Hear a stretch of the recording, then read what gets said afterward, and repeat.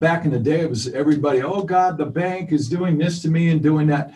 It's real helpful to grow up and say, you know what? I'm the one that signed up for this.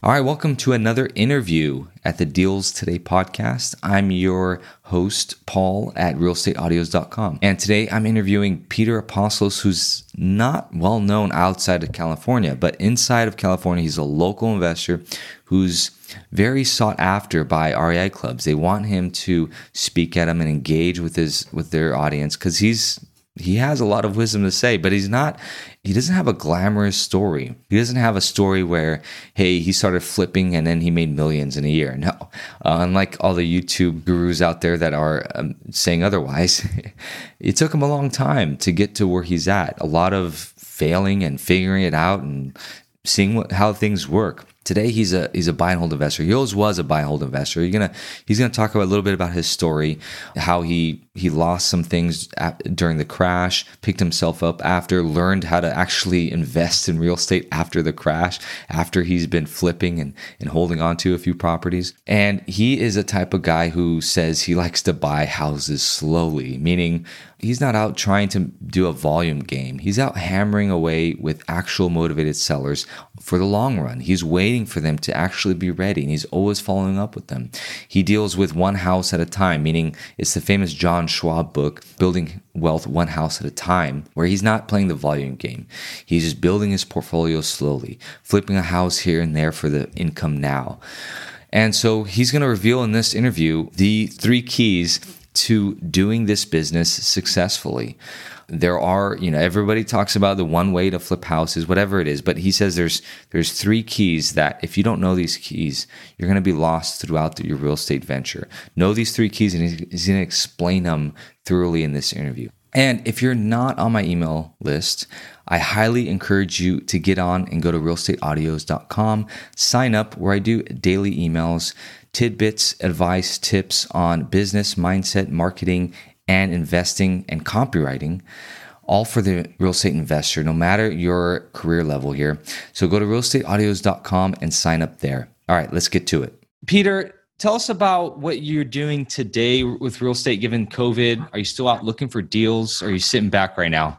I am still out looking for deals. And, it's easy to get caught up maybe in the news about COVID or impending political changes or not changes. But let me run this by you. Most of the deals that I do end up buying are not what you call a short sales cycle. Explain that. Well, let's say in another business, I used to be in the technology solutions business. So a sales cycle might be 30 days or 40 days or, 90 days. In real estate, things can take 6 months, 12 months, 24 months, or even longer. So just because I'm marketing for deals right now doesn't mean that I'm going, oh, wow, COVID's terrible. Let me stop looking for deals.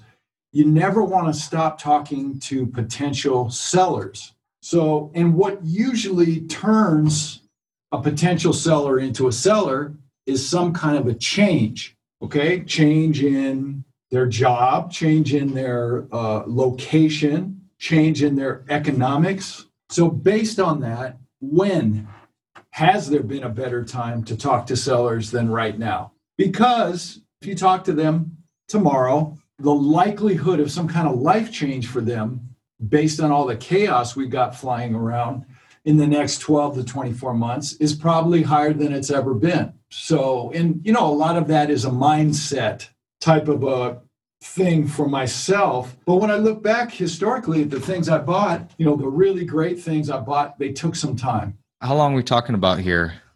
Well, it varies. I've bought, talked to a seller and ended up buying from them the last real good deal I bought. I mean, just a crazy margin. That was about 2.5 years from the day that I talked to the guy, but he wasn't ready yet. So finally, he had some big changes in his life. And because I kind of stuck with him, and followed up. And I didn't even think I was doing that good of a job following up. But I did a good enough job following up that when the day came, I got the first crack at it. Okay. So, in the meantime, 2.5 years went by. And when the phone did ring, guess what? I was still ready to buy a good deal. What did you do with that deal? I put a long-term hard money loan on it at 6.9%. That's from the Norris Group, who I highly recommend as a hard money lender.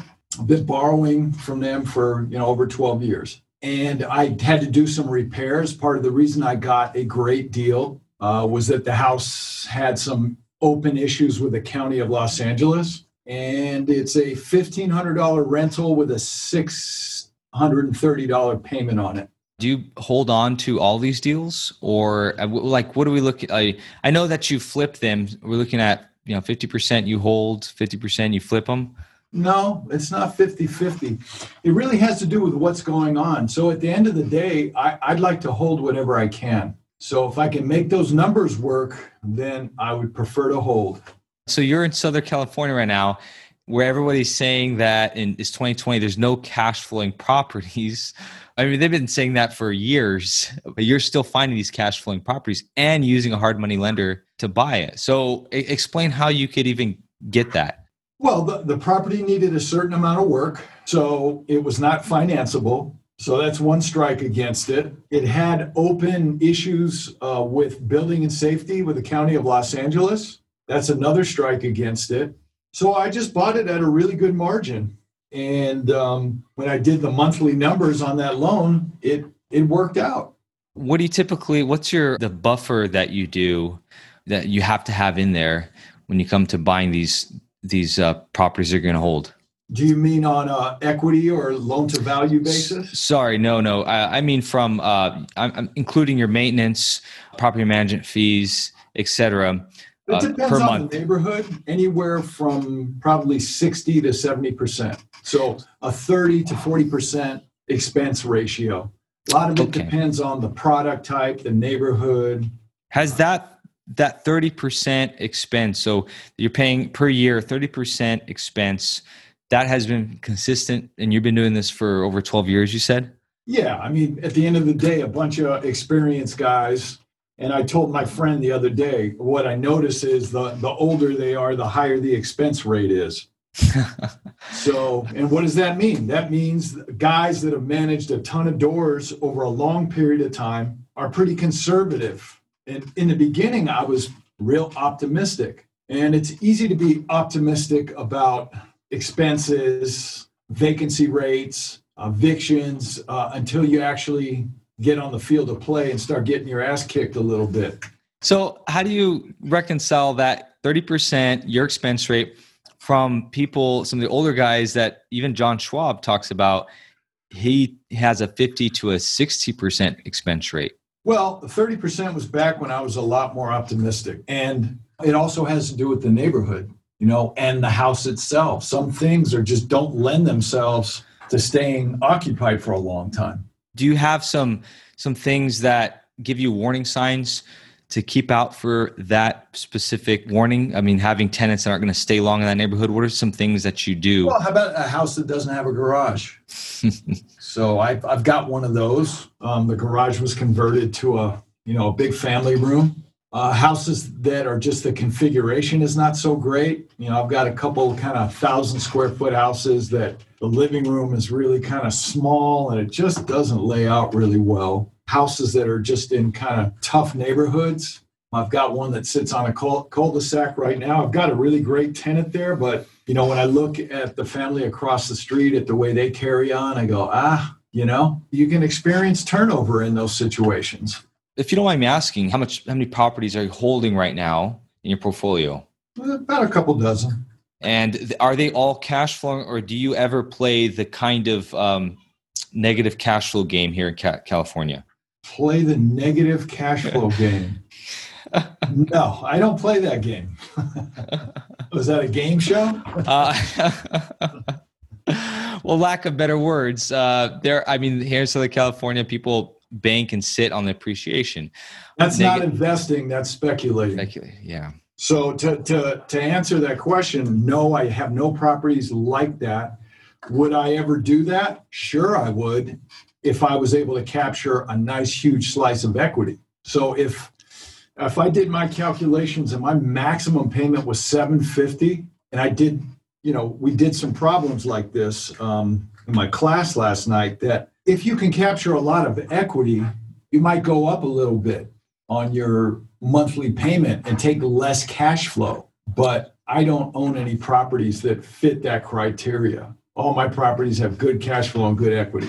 So it's not always about, it's always about cash flow, but it's not always about cash flow. I guess what I'm getting at is in bigger pockets, and we talked about this before we recorded, bigger pockets has a way of teaching. And one of those rules of thumb that everybody talks about is a 1 or 2% rule.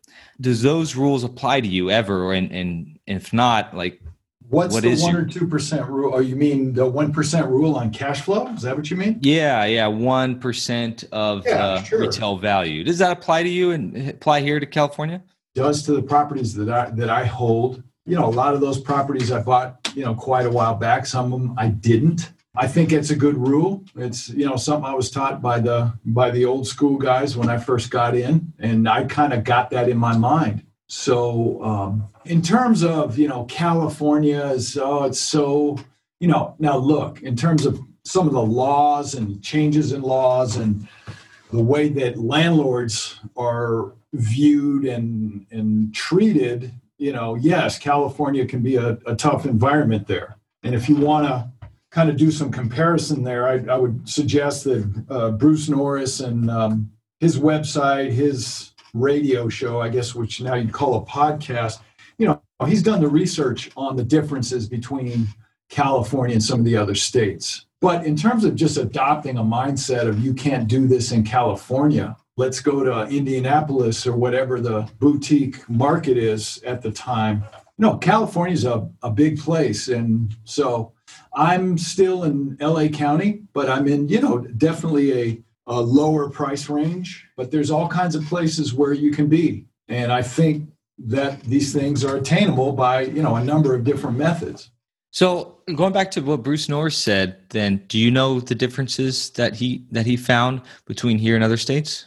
Well, his specific example is Florida. His charts have indications for other places like Texas and, I don't have the numbers in front of me, but I believe it's Florida, Texas, Oregon, Nevada, Arizona is, where people are migrating to out of California. So, it's just looking at, we've got some things going on here like rent control and the discussion about Prop 13 being taken out of there. And, last time I checked, we voted twice on rent control. The people of California voted it down. And, whatever magic happens up there in Sacramento, it just got enacted. So that seems to be the direction that California is going in politically. So that's something, I think the way Bruce terms it is the rules of engagement have changed, kind of some real hard and fast things that we could always count on about the way real estate,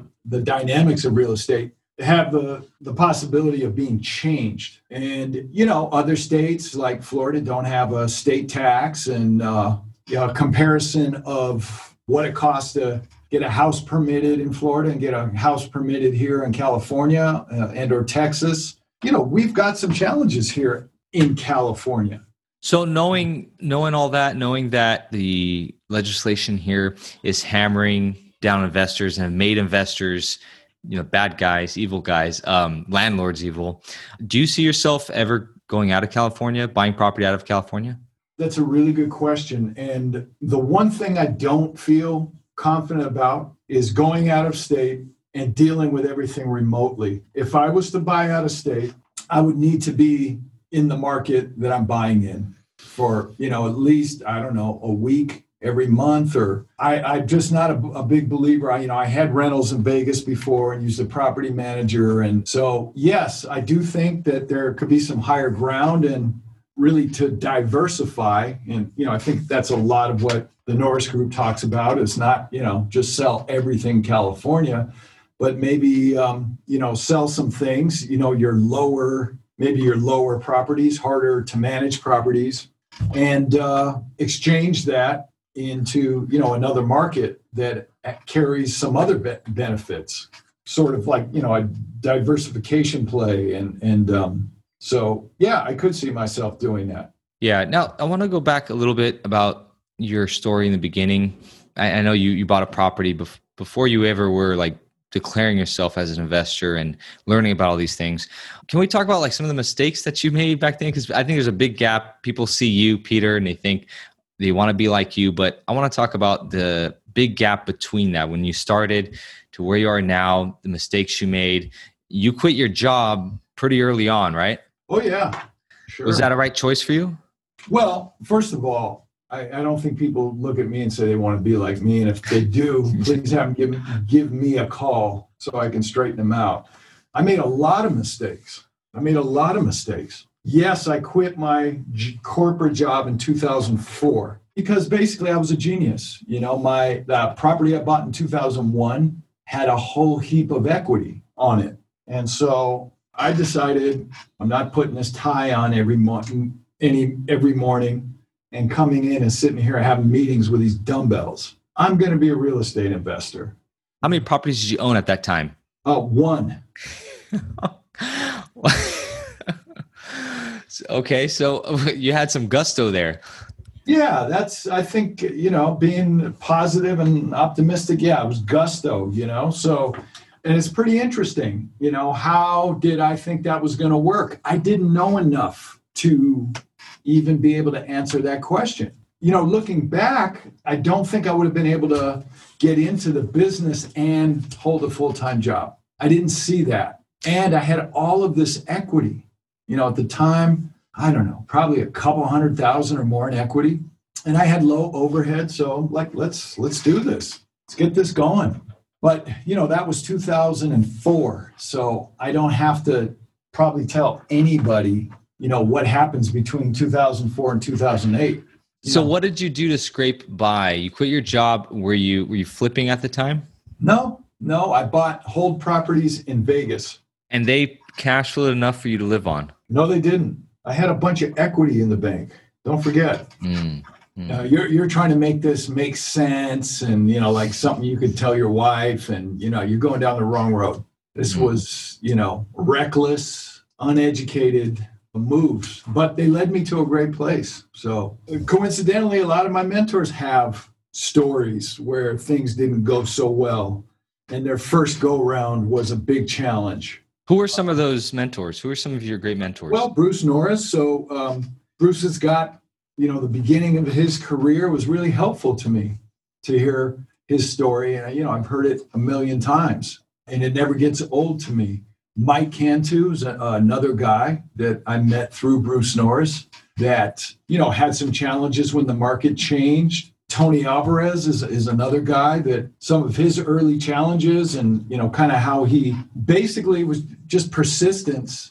You fall down, you get back up, figure out what you did wrong and try to do better the next time. And, when you're beginning, that's really helpful. Hey, I screwed up too. So, you got a lot in common. Some stories are more drastic than others. And by the way, I didn't know what I was doing. Some of these guys knew what they were doing and still had a bad run at some point, but they recovered from the bad run. Hey, real quick, I want to introduce you to my free daily newsletter where I give out free daily tips to real estate investing strategies, marketing, and sales techniques to keep you, the part-time investor, moving forward every day. So head on over to realestateaudios.com and you'll get a free report along with that free daily newsletter.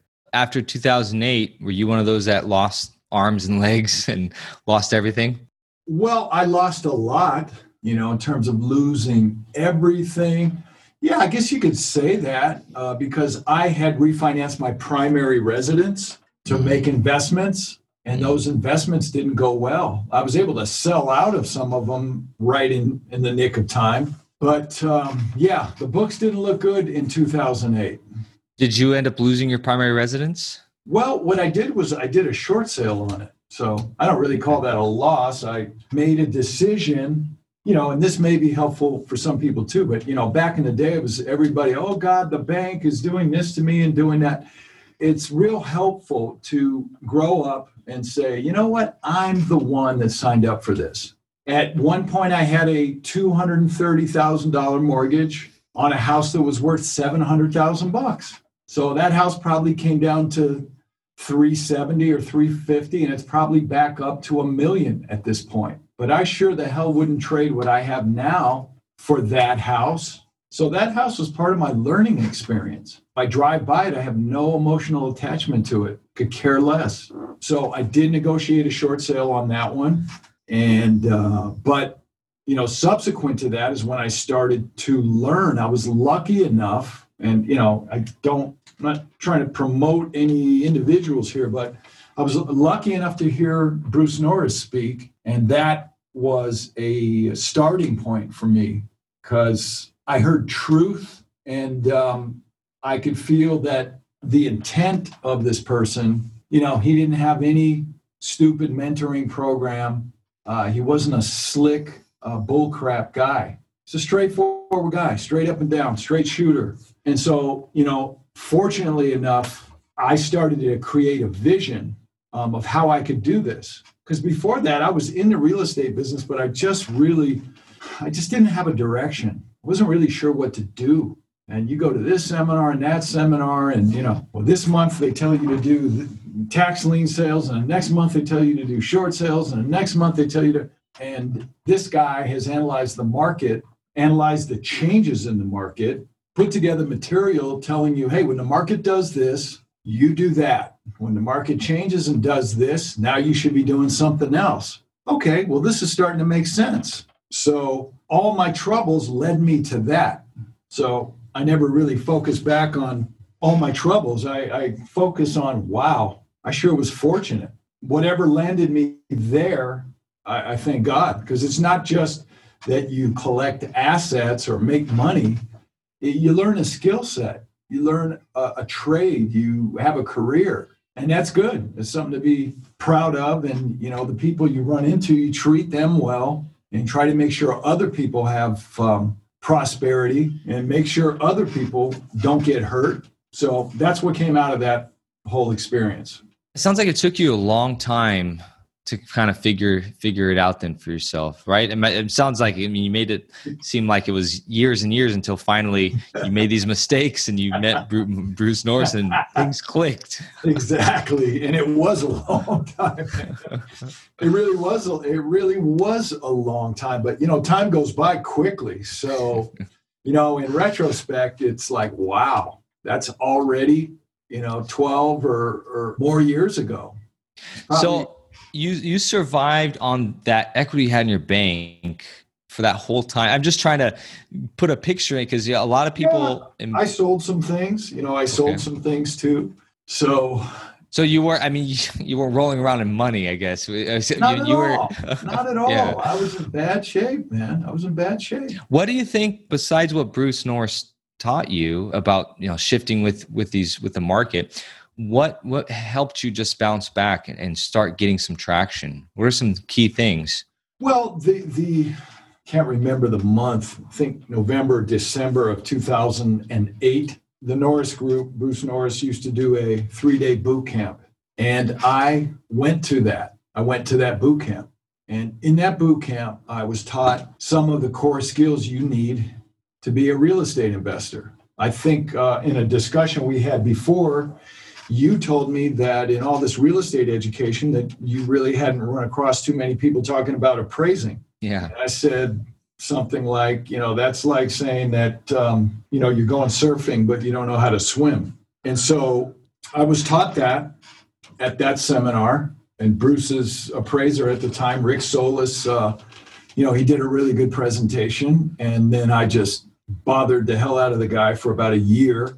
But if you don't know how to evaluate a property, you don't know how to appraise a property and assign value to it, then maybe somebody can teach me something, but I don't know how to operate in this business without that skill. I don't know how to operate in this business without being able to do repair estimates. So that's when I started to put repetitions in on those skills. I started to gain confidence. And I went, oh, this isn't about your gut feeling and about speculating, oh God, if I buy this house, they're going to build the bullet train is going to come through here, someday. All that other bull crap. Who assigns value to property? Banks send out appraisers to appraise property for their borrowers. That data is recorded in the MLS, and those sold properties and pending properties are evaluated, and value gets determined by an appraiser. So wouldn't it make sense that we kind of put the appraiser hat on? They say that somebody down the pipeline said that you value property better than these appraisers out there. Well, I don't know who said that, but the thing is, I'm doing a different job than they're doing. I'm looking at what they do, because an appraiser gets sent out and they go, here's $400, here's an address, now come back with a value. And they look at the market conditions and, they're trying to find sales data that substantiates a number, a value, okay? I'm doing the same thing, because if I sell my house, the value of my house on resale will be determined by that same method in most cases. But I'm also an investor, so I'm looking at some other things when I do an appraisal. I'm probably looking a lot more closely at the standard for repairs and the standard for finishes in a market. So, I'm looking at all these comps, but I'm also looking very closely, if the range is 230 to 300, what's the difference between the way a $300,000 sale looks in that market and how much a $230,000 sale looks? What kind of financing is used in this market? How long does it take to sell something? How much inventory is there? What's active? What's for sale today? I did an appraisal last night. There was one house available in a mile radius with a ton of sales activity. So if there's very little available, then, you have obviously right now we have a very low interest rate and very low inventory. So it is a a super seller's market. Going back to what you said real quick, you mentioned repair costs and you have students. Repair costs is a big hang up, I think. A lot of people don't know how to do that when they first get started. They don't know where to start. How do you instruct somebody to figure out a repair cost when they're not handyman and not in construction? Well, let's go back to when I started. I had no idea really what to do. Now, again, I got some training at the Norris Group that was helpful. But, that what we just talked about, appraising and looking at what the higher comps sell for, the ones that sell fast, what they look like on the inside, that is what instructs me on how I'm going to fix my house. I look at the market standard. I look at what the market is raising their hand and saying, we'll take that house with that flooring and that countertop and it's not HGTV or, I'm creative. It's none of that. Okay. So in terms of telling somebody else, one real basic thing you can do is you can, I guess nowadays you would get online and just look at what flooring costs. Look at your market, look at 50 sales in your market, and by the way, that involves you determining what your market is. And that's a step that some people can go years without making that commitment or decision. But look at 50 houses, look at what stuff sells for, look at what it looks like. If you're looking to buy, fix, and sell houses, AKA flipping, you're not really in the business of seeing, what can I get away with here? You just want to do a nice repair job. You got to make some decisions that are budgetary and you got to put the money in the right place. But, get real familiar with what it costs to do a kitchen. You can go right on Home Depot or Lowe's and put a kitchen together. Bottom cabinets, upper cabinets, countertops, sink, appliances, and you can really start to get a good ballpark of what the parts cost. I like that. And that's a lot more than what people teach, which is just, hey, do a rule of thumb, following somebody other's example, like, so many dollars per square foot, and, that's what this guy pays. Instead, you're looking at what's actually selling. People are paying this much for new countertops, new flooring, and knowing what's needed inside the property you're looking at. Yeah, because even in my market, I've had agents tell me, oh, you should do this, and that, and the other thing. And I'm going, well, really? How much are you kicking in on that? Because I'm just looking at the market. The market, the comps are they're very clear about what the market standard is. Now, if you move up to 1.2 million, 1.5 million, now you've got a different market. You've got different materials. You've got different finishes. Now, are you talking about here flipping, or is this all tied in? I mean, when you're going to hold on to the property, are you doing a different grade level construction job for tenants? There is a difference, and I will say that my early rentals, I did a terrible job of fixing them, and I learned the hard way. So I can get away with this, I can get away with that. And, I was trying to squeak these deals out and make them work. If I had it to do all over again, look, Bruce Norris even told me at the time, I think he was doing Moreno Valley, and he rehabs his rentals like they're resales. Beautiful stuff. In my mind, I'm thinking, hey, pal, I can't afford that. So I did what I had to do. I cut all kinds of corners. I kept kitchen cabinets and just painted them instead of replacing them. I'm not proud to say that I just painted the front of the house. You get curb appeal, not side appeal and not back appeal, just curb appeal. I did all kinds of cheap crap. And as time goes on, you make a little more money and you live through the experience of going, wow, being a cheapskate is not a good trait in this business. And I know sophisticated guys that are the biggest cheapskates in the world. I value my relationships with tradespeople. So if I'm always just trying to grind tradespeople to death, first of all, it's just not a lifestyle I want to live. And second of all, the people that work for me know they're going to get paid. And, hey, they get ambitious sometimes. I've been working with the same contractor 9 years. Yeah, I can see how it can be a high turnover for people who are just keep pestering down your prices, I hate that. I hate, first of all, everybody around me's got to do good. I mean, the person that sold me the house, I want them to do good. I'm sure most people here would be mortified to find out that I insist that if somebody brings me a deal and I resell it with them, that they get 3%. I know that's not the standard right now. I know that's not the standard, but by paying an extra 0.5%, to me, I just look at it as marketing dollars, because if that person gets another deal, you think they're going to bring it to me? Or, the genius investor that's like, oh, I get it for 2%. Hey, at the end of the day, I just want everybody to be happy.